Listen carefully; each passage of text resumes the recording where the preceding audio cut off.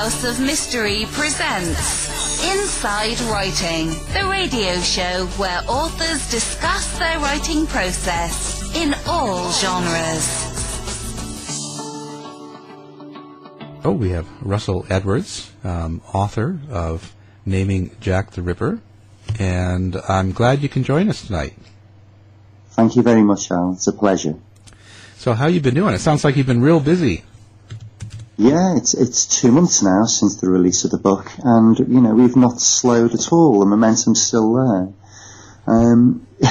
It just the phenomenal response we've had from the world, really. You know, it's been extremely positive. We're very happy, of course. Yeah. That's a good thing. I mean, you must feel good that you've kind of solved something and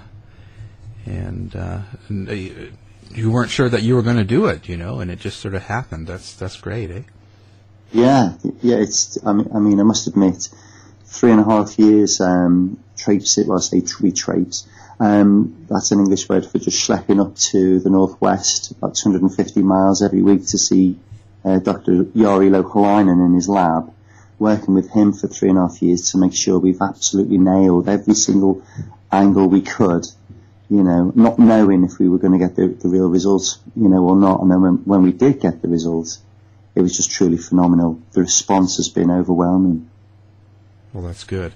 That's good. So now for the people that haven't, who don't know you, let's start out with who you are and what you sort of have done with your life before this. Like, so what? Who are you, and where do you come from, and what do you kind of do? Sure. Well, I'm Russell Edwards. I was born in the northwest. My accent is not far from Liverpool. So obviously everybody thinks that I'm from the same place as the Beatles, you know, which we truly love. We truly love our city. We were, you know, in the 60s you had the Mersey Beat, so very much influenced the musician that I used to be in my former years. Yes, really a businessman. Property is my passion, architecture. That's really where I started. Came down south to Cambridge about 25 years ago. Then got a place at a college in London. And that's really where the introduction to the City of London started for me back in '89. Then I got introduced to the East End of London, and of course it's just an overwhelmingly brilliant place to be, in my opinion, and so many other people's opinions, you know, that you sort of get hooked into just the whole culture of that place. It's sort of like I would say, a street level cool, if that's, you know, if you can understand that. Yeah. And that's really, you know, obviously I'm a very happily married man, and I've got 2 beautiful children, who I adore, who are just very proud of the dad of what he's just done. And I just got interested in this story about 14 years ago, really because it's so linked within I would say 100 yards of where I've been for 11 years through my various businesses that I've done. And that's really a little bit about me in a nutshell, if you like. Yeah.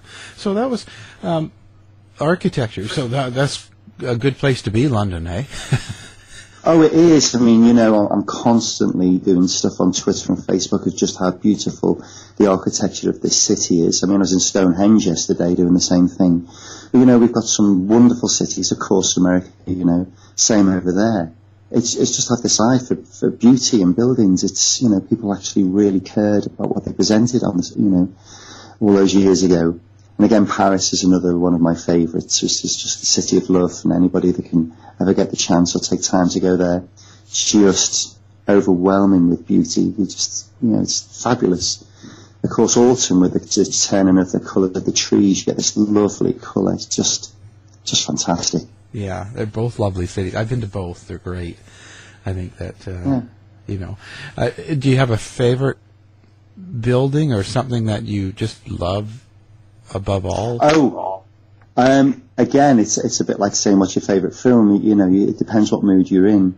I've just been at Bank today taking photos of the Stock Exchange and all the different architecture that's loomed over now by the new buildings, all these glass skyscrapers that seem to be just sprouting up in the city. Of course, you've got Big Ben, which whenever anybody sees Big Ben in real life, the first thing they say is actually quite little. Yeah. But it's just everything really. There's just too many splendid places to sort of name one, Yeah, I know, it's amazing. Yeah. So now let's start with what brought you into Jack the Ripper?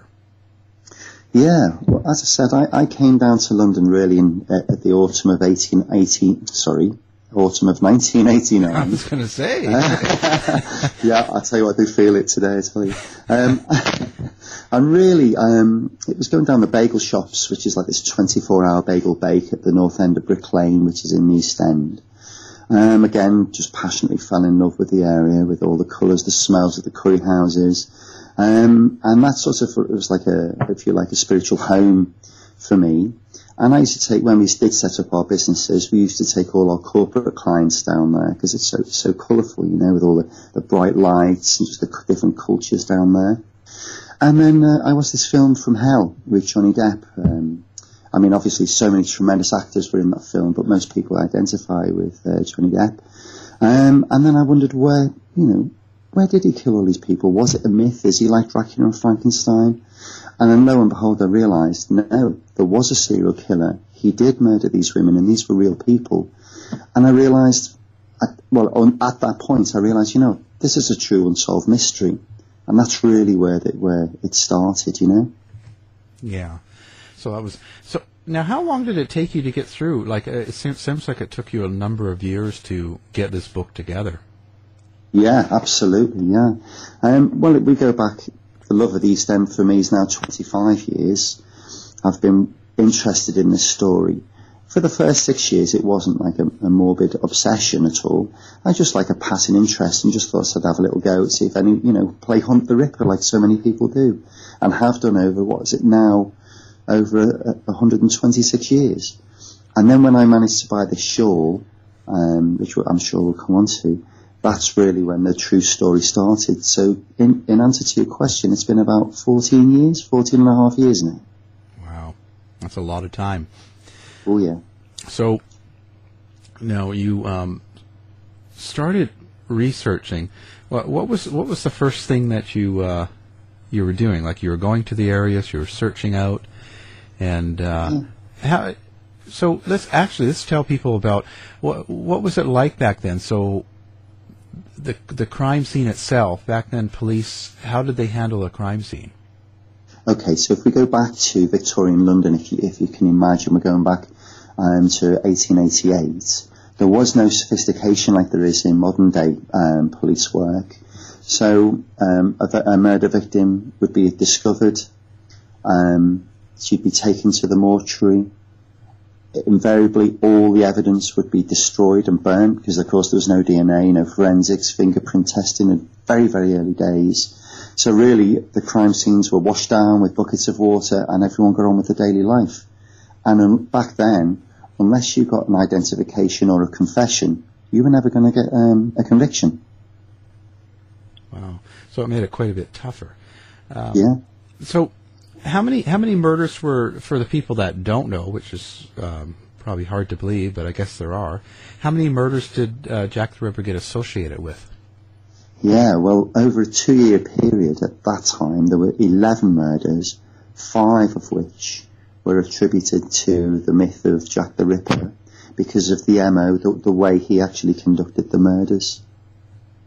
Yeah.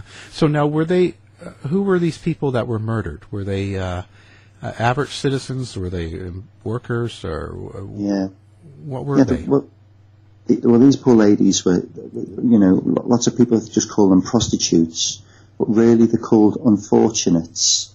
And these are women that had fallen from grace, if you like, that had regular lives. Something happened to them at some point in their lives, and they fell on very hard times, became, heavy drinkers, alcoholics. I'd say alcoholics, that's too strong a word. They're more dependent on just getting through a very harsh life, living a day-to-day, daily existence, trying to get some money whichever way they could, And at the end, if they weren't selling flowers or thimbles or matches, a bit like Eliza Doolittle back in My Fair Lady, then they would have to sell the bodies for, 4p to pay for the room for the evening.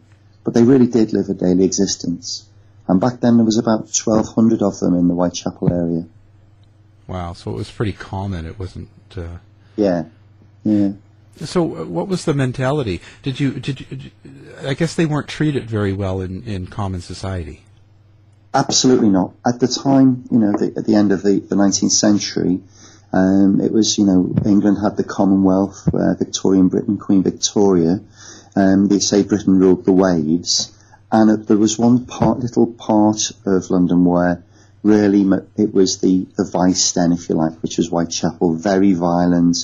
There was these things called high rip gangs, which are these guys that used to go and bully these poor women and just take whatever farthings, coppers, whatever they had on them. It was just a very, very grueling, hard existence. And then just to sort of compound this, it was Whitechapel such a city, an area of flux. So, of course, Poland was under Russian rule at the time, and the poor people of Poland had to flee their own country. So families would just give up their whole lives just to start again because it was so terrible for them. So there was only two places to go really, which was Whitechapel or New York. So, and that was it. So you had a huge influx of people looking for a new home, and they set up their homes in Whitechapel. So you had this whole a whole huge amount of anti-Semitism going on at the same time as well. Right. So they weren't treated very well, I guess. If you're living in that area in the Whitechapel, and people didn't treat them very well. So I'm trying to get to. So I guess the cops didn't really care that they were being killed, or did they? Oh, of course they did. Yes, this is exceptionally uncommon. It was one thing, the huge amount of work they had to do just keeping it at bay, if you like, Whitechapel at bay. But really, yes, they took this very, very seriously, the police at the time. Remembering, we're looking at 1888, and the police force was set up by Sir Robert Peel only in 1829. So, even though it was still there, it was sort of still in its infancy of learning the procedures and the strict rules of what they had to adhere to. But yes, they did take this exceptionally seriously at the time. What do you think the big curiosity is about this? I mean, so long now, and people still talk about it, and they can still make movies about it, and people are still very involved. Is there something particular about this case? I think it captures all the romance of what people imagine of the Victorian era. I mean, even if you look at pictures of Dorian Gray by Oscar Wilde, Oscar Wilde got the inspiration for that story by visiting the opium dens down in Whitechapel himself. So it's this history, you've got this old, this Victorian era, then you've got this mythical character, Jack the Ripper. So people identify that this is just this fantasy, this spectre, if you like, that's not really existent, like I did when I first started. But then when you realise there was a serial killer brutalising these women in a most terrible way, which is what sparked it for me, was, surely somebody should be bringing this guy to justice. But no, that's this thing. It's this unsolved mystery, this whodunit. I've always said it is a whodunit of whodunits. No one's been able to actually finally, point a finger at this guy until I came along and had something forensic to once, for once and for all, put the story to bed, if you like. Yeah. Now, so you've been there and been in the area. Can you still feel it? Can you still feel it? Oh, absolutely. Yeah. You really can, especially in the evenings when the twilight falls and the dark starts looming in. It has this amazing sensational feeling. It's very hard to describe. But what I can tell you, there's only about 4 streets left with these amazing Georgian buildings that were built about 1729, and you have this chill. Even in the summer, there's this chill when you walk around it with the old street lights. Very amazing place to be, But yeah, there is something there, yeah. So, I mean, we'll just go off a little. Do you believe in the afterlife or ghost, or do you think any of that's existing there? I don't know if it's there. I mean, I'm very open to more than what we know. Let's just put that way. I went to visit a place called Borley Rectory only last week, which is meant to be the most haunted house in Britain.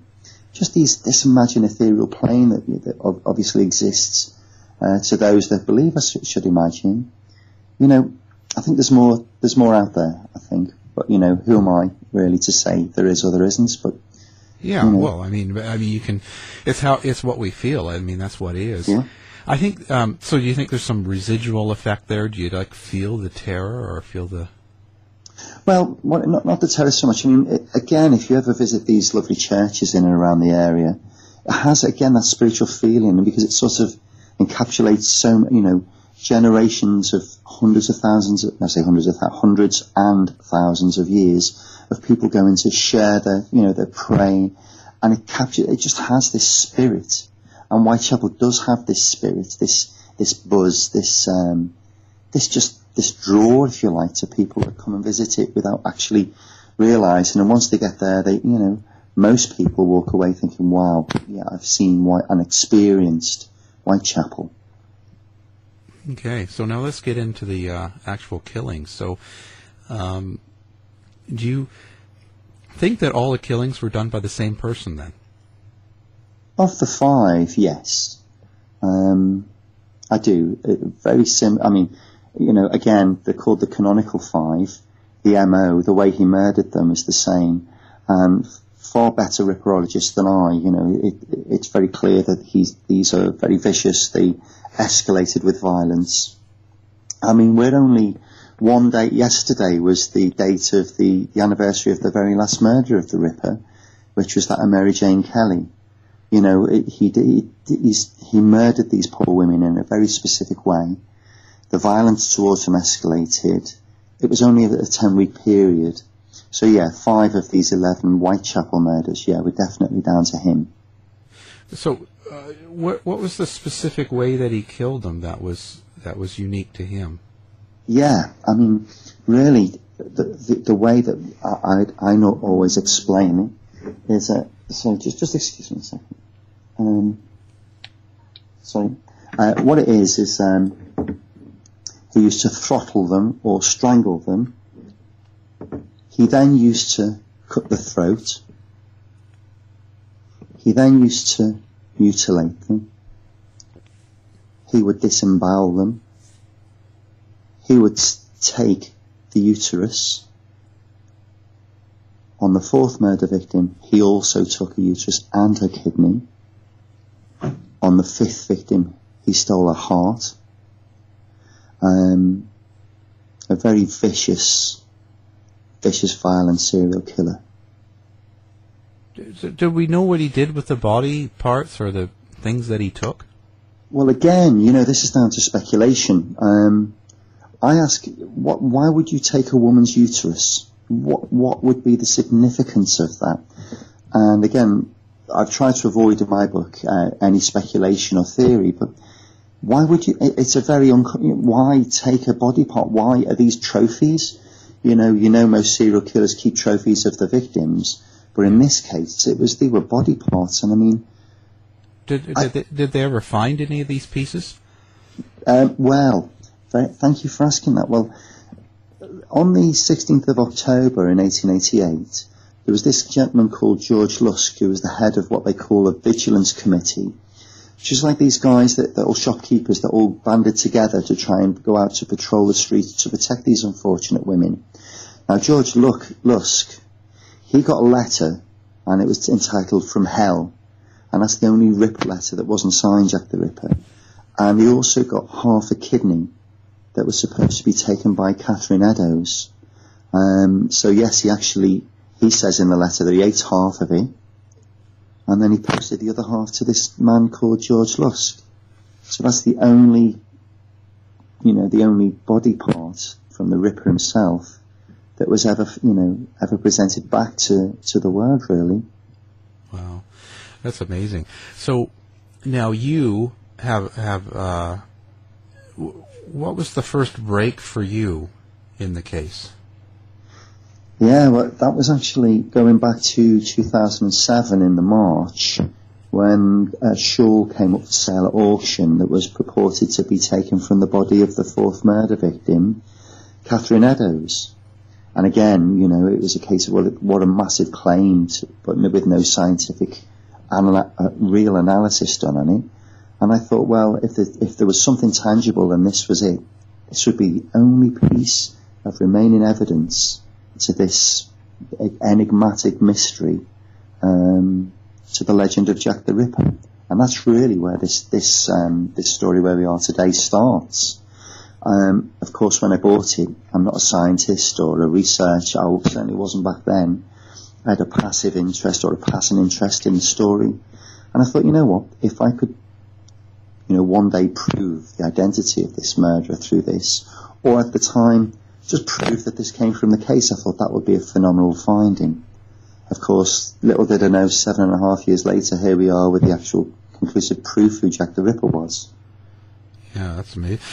Okay, on that note, let's just take another break, and we'll be back after this commercial.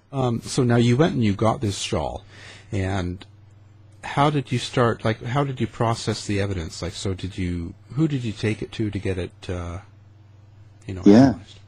Well, to be honest, everybody thinks with things like CSI, you can just take a piece of evidence and prove it in minutes. It doesn't work like that. No. I didn't know where to start it. Remembering that it's old DNA, so it's not fresh, so I needed to find an ancient DNA specialist. I then got told I can find a descendant down the female line of one of these murder victims to match. It's one thing getting DNA off the shawl, but then another thing to actually match it with anybody. And all of these things back then were very, very huge things for someone like me to do. And it took me nearly over 3.5 years to find the right guy who was prepared to cooperate with me to basically undergo this voyage that I've been on. I think one of the most, for me, the day, or one of the days for me, was when I took it to him in his lab, let him scientifically work on it for the day, and he came back to me and said, look, all of this here, all these spots on this shore, which you can see with the naked eye, is arterial blood spatter in the form of slashing. So someone's had their throat cut, and the arterial spray from that is all over this shawl, and this is where it all is. And this clot that's on the shawl, that looks like it's from a body, you know, it's a body part. There's other bodily fluids on there, and I was like, wow, this could be it. And that's really when I got hooked. So what did you do next? So how could you tie that to the murder? Exactly. So the thing is, it was if this had come from the fourth murder scene of the Ripper, it had to be placed there. And the only way to do that, to see if the blood matched the descendants of Catherine Eddowes. So then I had to find a great-great-great-granddaughter who had come from down the female line. So that means Catherine Eddowes' daughter had to, have a daughter, had to have a daughter, had to have a daughter. And that's the only way you could get a match. And that was really daunting. That took me a couple of years to find that. And again, not just that, I had to talk to this lady, her name's Karen Miller, who's been extremely supportive and exceptionally generous to me. And she gave me a DNA sample. And after a year's worth of intensive analysis, Dr. Jori Lohalainen, in the techniques that he used, managed to get that match. Now, of course, we had to avoid contamination issues, so it wasn't a surface sample. It was actually taken from the weave in the fabric because the blood had embedded in there. And then again, thinking it was Catherine Eddowes' shawl and not anybody else's, we then had to date the shawl. And to date the shawl to make sure that it was in existence before or at the time of the murders, again, was a huge, massive piece of work. So I went to the experts, what we call in England the V&A Museum, Victoria and Albert Museum, the specialists there, Sotheby's and Christie's, who have specialists in their own rights. I went to a place called the Huguenot Society, and they represent the French silk weavers that used to live in Spitalfields and Whitechapel before the murders, back in the 17th century and the 18th century. All of these people helped me along my way, and then a silk expert in Switzerland. So I really did embark on this massive odyssey, if you like, to get to the answer of this. And then all these guys, they did predate it, more or less 1815 to 1835. We then took it to a scientist who used mass spectrometry. We then identified the dye to come from northern Russia. And the 5 experts, they said, well, actually, you know what? It's not British. Then all of a sudden I realised he took it with him. The murderer took it with him to the murder site. It wasn't Catherine Eddowes' shawl at all. So then that really raised the bar, because then whatever bodily fluids we could find on there that weren't Catherine Eddowes could have come from the murderer. So then we were gripped, and we found semen on the shore, and then that was the massive thing for us, because what we've got now, we know that the murderer took this for a specific reason on that night, when he murdered 2 women inside 45 minutes. He left his own bodily fluids on there, and there's this big sort of spine-chilling revelation that if we could match that with a descendant, then we've got the identity of Jack the Ripper. And that was where we were about a year ago. Then not obviously, but the thing is, Aaron Kosminski had not had any children. He was mentally ill.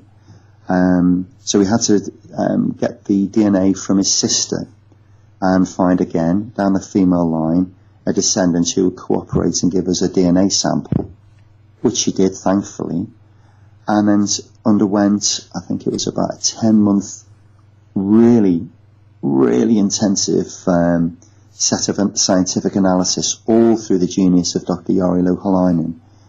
And then in February, you can imagine that tense, nail-biting set of months where you don't get any sleep. And then one night he said, we've got a match. And that was that must have been pretty exciting at the time. Well, at the time we were this was top secret, as you can imagine. And only 4 people in the world knew we were doing this outside Jari and I. And it was 8:30 on a Friday night. And I couldn't get hold of anyone to share this with. And it was one of these things of just 7.5 years of intensive, really racking your brain and everything you've got of your person, it's the challenges, and then all of a sudden it's been vindicated. We've proven it. We've got the identity of Jack the Ripper. And then when you want to tell the world, you just can't. Yeah, hard in the day of communication too. Absolutely. Yeah, one of the most amazing experiences, I promise you, Al. It's been amazing. I bet. So, now, the murderer,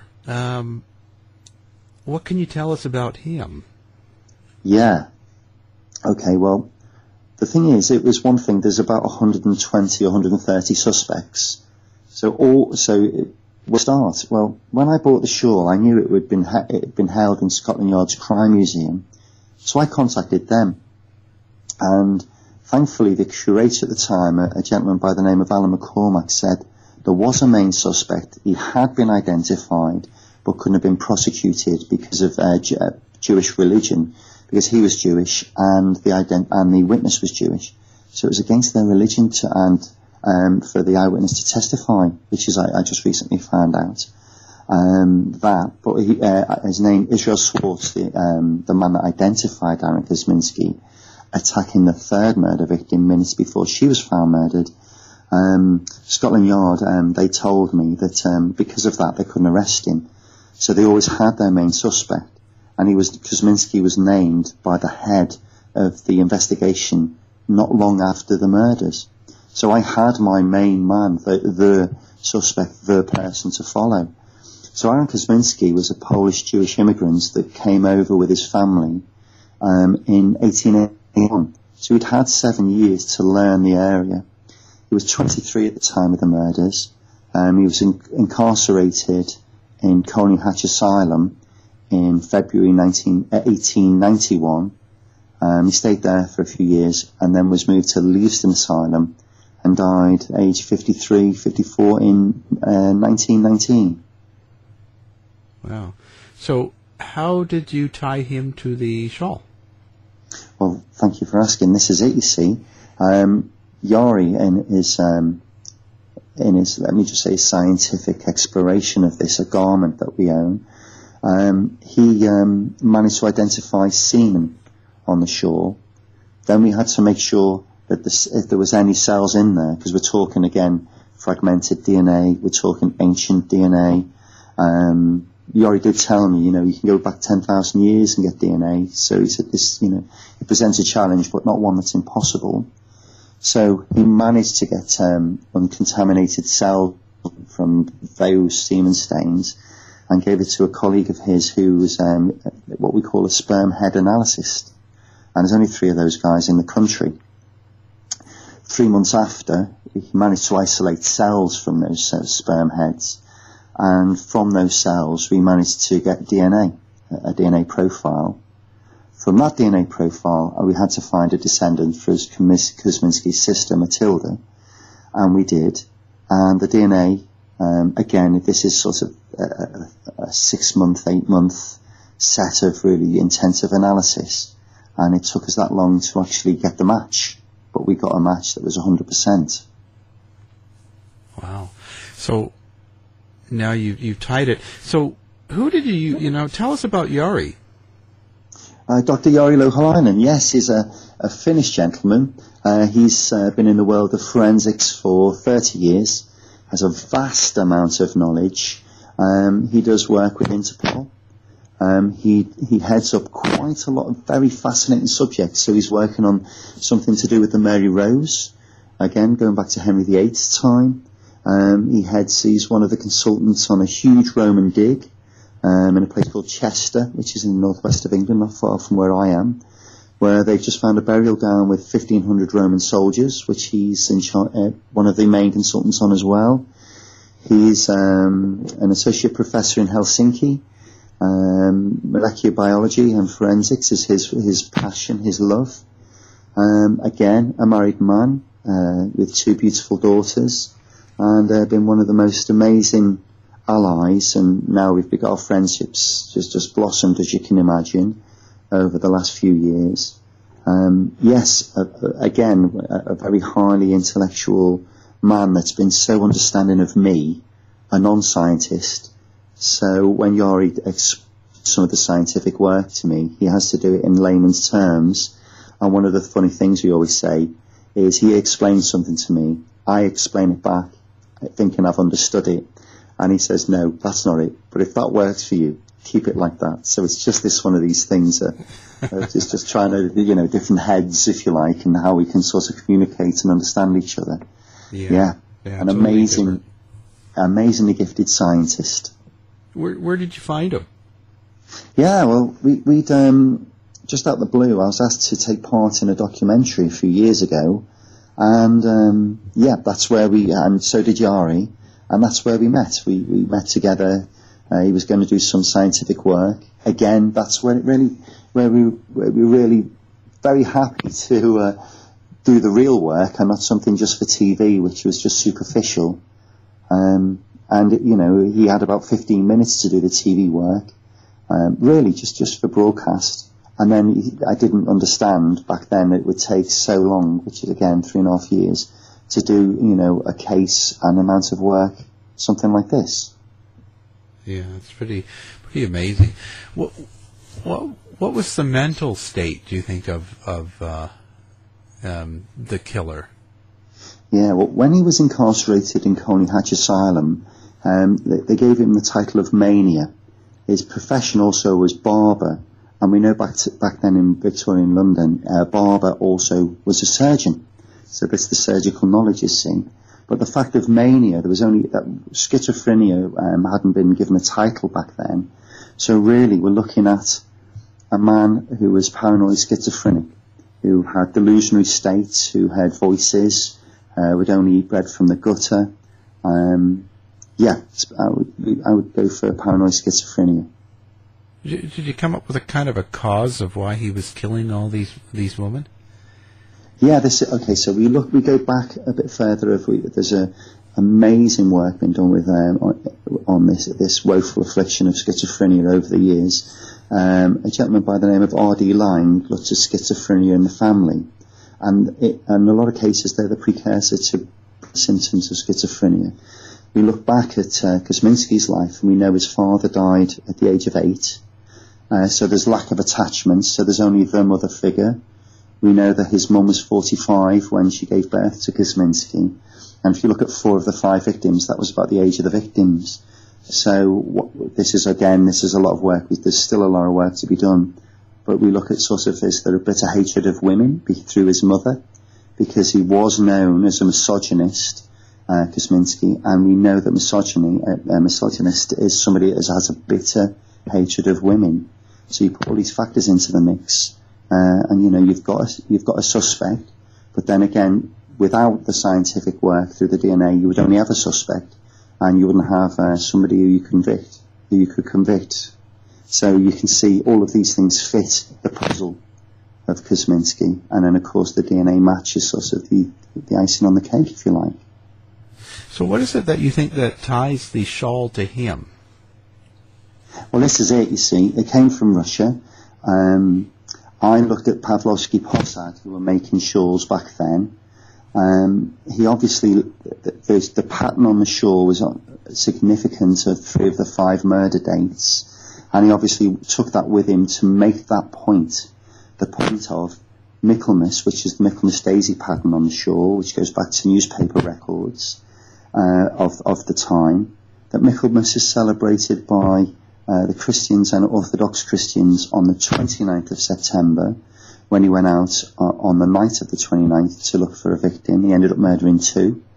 And the 8th of November, he left the shawl there in a very obscure way, which is I'm the only person who seems to have linked this, and Scotland Yard thanked me on that the 8th of November is the other date of Michaelmas, and he went out on the 8th to find a murder victim, and Mary Jane Kelly was found on the 9th, which happens to be 126 years ago yesterday. So it's a very cryptic clue, a message, and he let the police and the world know the date of the next murder, and it was. And for many, many years, in fact, 126 years, no one could understand why he murdered 4 women inside 4 weeks, and then stopped and didn't murder one for a further 5 weeks. So this shawl was such a significant find just in that. But of course, we also look at the fact that semen on the shawl, and because he used to take the uteri of these women, was it just a sadistic murderer? Well, actually now we know semen was on there, and we know it was his. That it also changes the motive. It was sexually driven. So all these points are, it's like revelation of all these things that have come out just from this shawl. And I guess the shawl couldn't have been the victim. Well, this is it. There's 2 types of dye on there, and the rudimentary plant dyes, which predates 1856 through the science. If the shawl was taken outside in the rain, the dye would have washed out. We're extremely lucky that shawl's never been washed, because all the dye would have just run out. One of the Dr. Fayez Ismail that did all this, the dye analysis for us, said this shawl could only have been owned by someone of a middle class background or middle class family. And we know that Kosminski's family were quite very well revered and respected, successful tailors in Whitechapel at the time of the murders. Wow. So overall, how's the response been to your book? Exceptionally well. There are those people that try and keep this a myth. There'll always be the non-believers. We've always said, if Jack the Ripper was alive today, handing one of these non-believers the bloodied knife and said, I'm Jack the Ripper, they would still say, I don't believe you. And there will always be these type of people. But on the whole, we've had such a tremendous response, to the fact that we've solved this mystery. Yeah, that's amazing. That's amazing. Where do you see yourself going now after this? Well, there's two more unsolved murders that Yori and I mean, you can imagine this journey of discovery that we've gone on. It's quite hard to leave it. We'd like to go and do another unsolved mystery, to be honest. Wow. Can you tell us what you're looking at now? There's two. There's one in England, not as notorious as Jack the Ripper, but still very big in English history. And then there's one in the US which is unsolved, and we'd like to have a try of that one, which will be sort of mid next year. Wow, exciting adventure. Yeah, thank you. Yeah. So what can you tell us about the back to the Jack the Ripper? What can you tell us that we're not hearing? The Jack the Ripper is this myth that was spawned at the time of the murders and just stayed in the public psyche in a global way for over a century and a quarter. But actually, as I found out when I watched the film From Hell, this cloaks the fact that there was a serial killer that brutalised women in London at the time, and he was never brought to justice. And it was my endeavour to, and that's really my motive behind all this, my endeavour to see if we could actually prove this conclusively once and for all. And thanks to the brilliance and of the scientific genius of Dr. Jari Louhelainen and my drive, if you like, to just keep this going until we get to a conclusion, we've managed to finally conclusively prove the identity of that serial killer. And the serial killer, you sort of got this myth, this fantasy, a bit like Dracula and Frankenstein, which is called Jack the Ripper, which really sort of overshadows this serial killer that we've now named as Aaron Kosminski. Do you find that there's any good movies or any good programs out there that sort of represents what happened? Yeah, well, again, the films that have come out all related to the Duke of Clarence, which is just not true. But the fact that if you imagine that Jack the Ripper could have been the prince of Queen Victoria or the son of Queen Victoria, you couldn't get a better suspect, if you like, and sort of bring, the prevalence of the case to the fore. But really, everybody has their own take on this. But really, if you look at, again, From Hell, it's a great film. But again, it wasn't Sir William Gull, which is portrayed in the film. But it gives a good, strong representation of the violence and what the Ripper did back at the time of the murders. Well, so now when they did research on that, their own DNA and research, what makes yours more, let's say, more real, or makes you think that what you've done is more real than what they've done? Thank you for the question, Al. Well, believe it or not, the only thing in existence is this shore. All of these suspects are all on theory. There's no other DNA evidence. There is no other forensic testing. There's nothing. This is the only piece of evidence in history that's linked the Ripper to the murderer. The real murderer, if you like. Everything else has been hearsay, and there's been nothing really tangible other than a really fantastic authoress, Patricia Cornwell, that did look at analyse the glue on the stamps of the Ripper letters to see if that was a way you could find Jack the Ripper. But even so, that only could prove that somebody wrote a letter, couldn't conclusively prove that whoever wrote that letter was the murderer. So, an amazing lady, I'm being told, and some of her books are just extremely fantastic. She was the first lady to do any forensic work, but only from stamps. And that could only really say that they wrote, the letters were written by whoever, but that's all really. Do you think that ties them to someone? Like, why would someone write the letters? Well, you know what? Lots of people wrote letters back then, for obscure reasons which I can't really give you an answer to. But there were hundreds and hundreds of letters written at the time, all saying that they were from Jack the Ripper. But who knows? The only letter really is the From Hell letter, which, as I said before, that had half a kidney with it. But that disappeared. Nobody really knows if the one that's just turned up out of the blue all of a sudden is the real one. But really, again, even so, you'd have to go back to the kidney, which is gone, long gone now. This is the only valid, tangible piece of evidence in history. And I should imagine, that's what took me down this journey over 7.5 years and brought me to the conclusive conclusion, if you like. And there's never been anyone else to be able to do that in over 126 years. Right. And that, the stamp that they tested with DNA, now was that come out to be a woman or something? Well, this is it, I think it was the Openshaw letter, which is believed to be genuine, but it's only believed. And yes, the stamp again was reanalyzed only 3 years ago, and it turned out that the DNA on there was female, not male.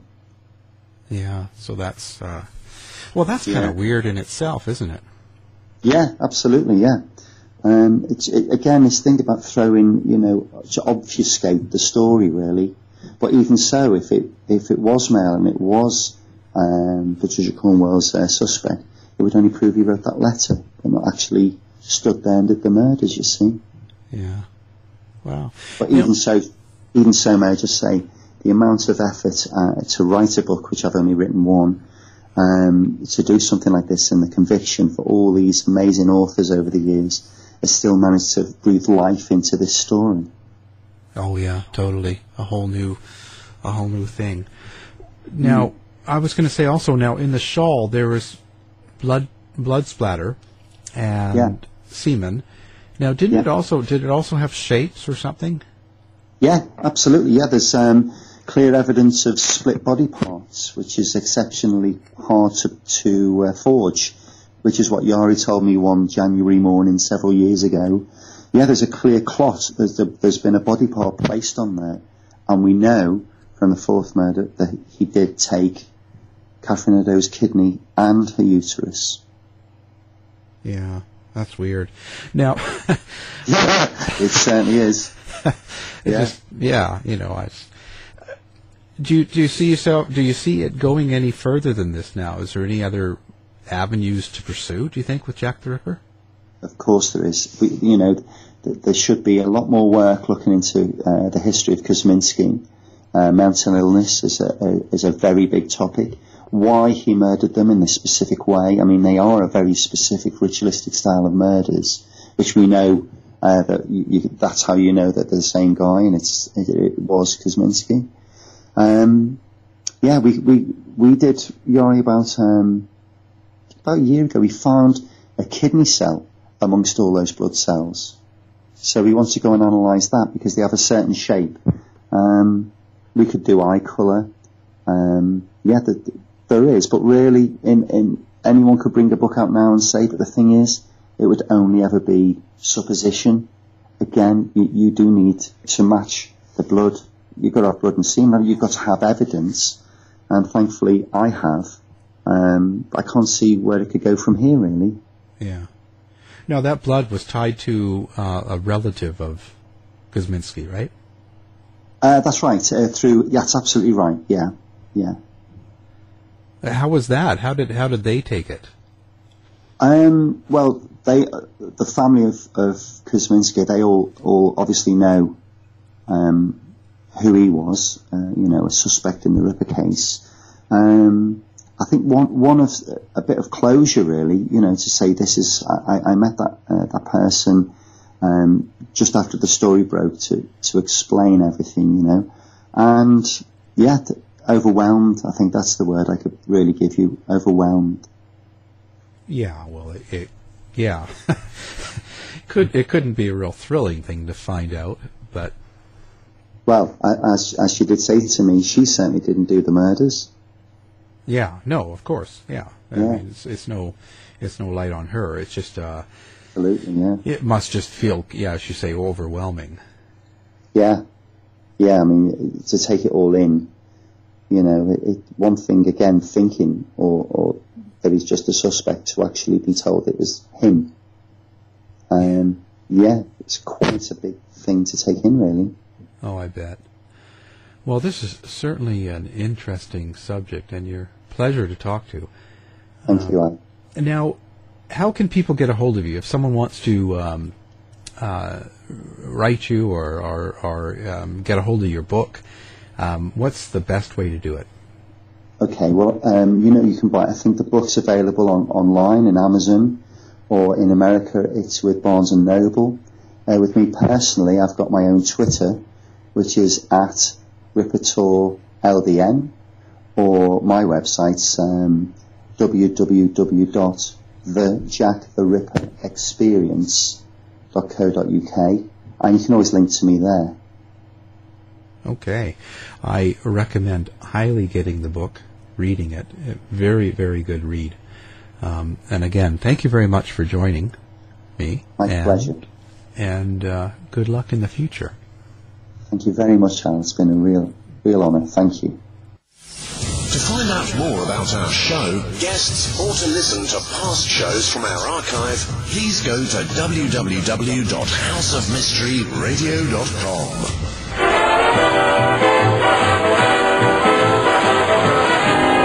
The mission has been completed. The end! By George, he's got it! It is the end! I'll see you. If you're lying to me, I'll be back. This has been a production of Something Weird Media.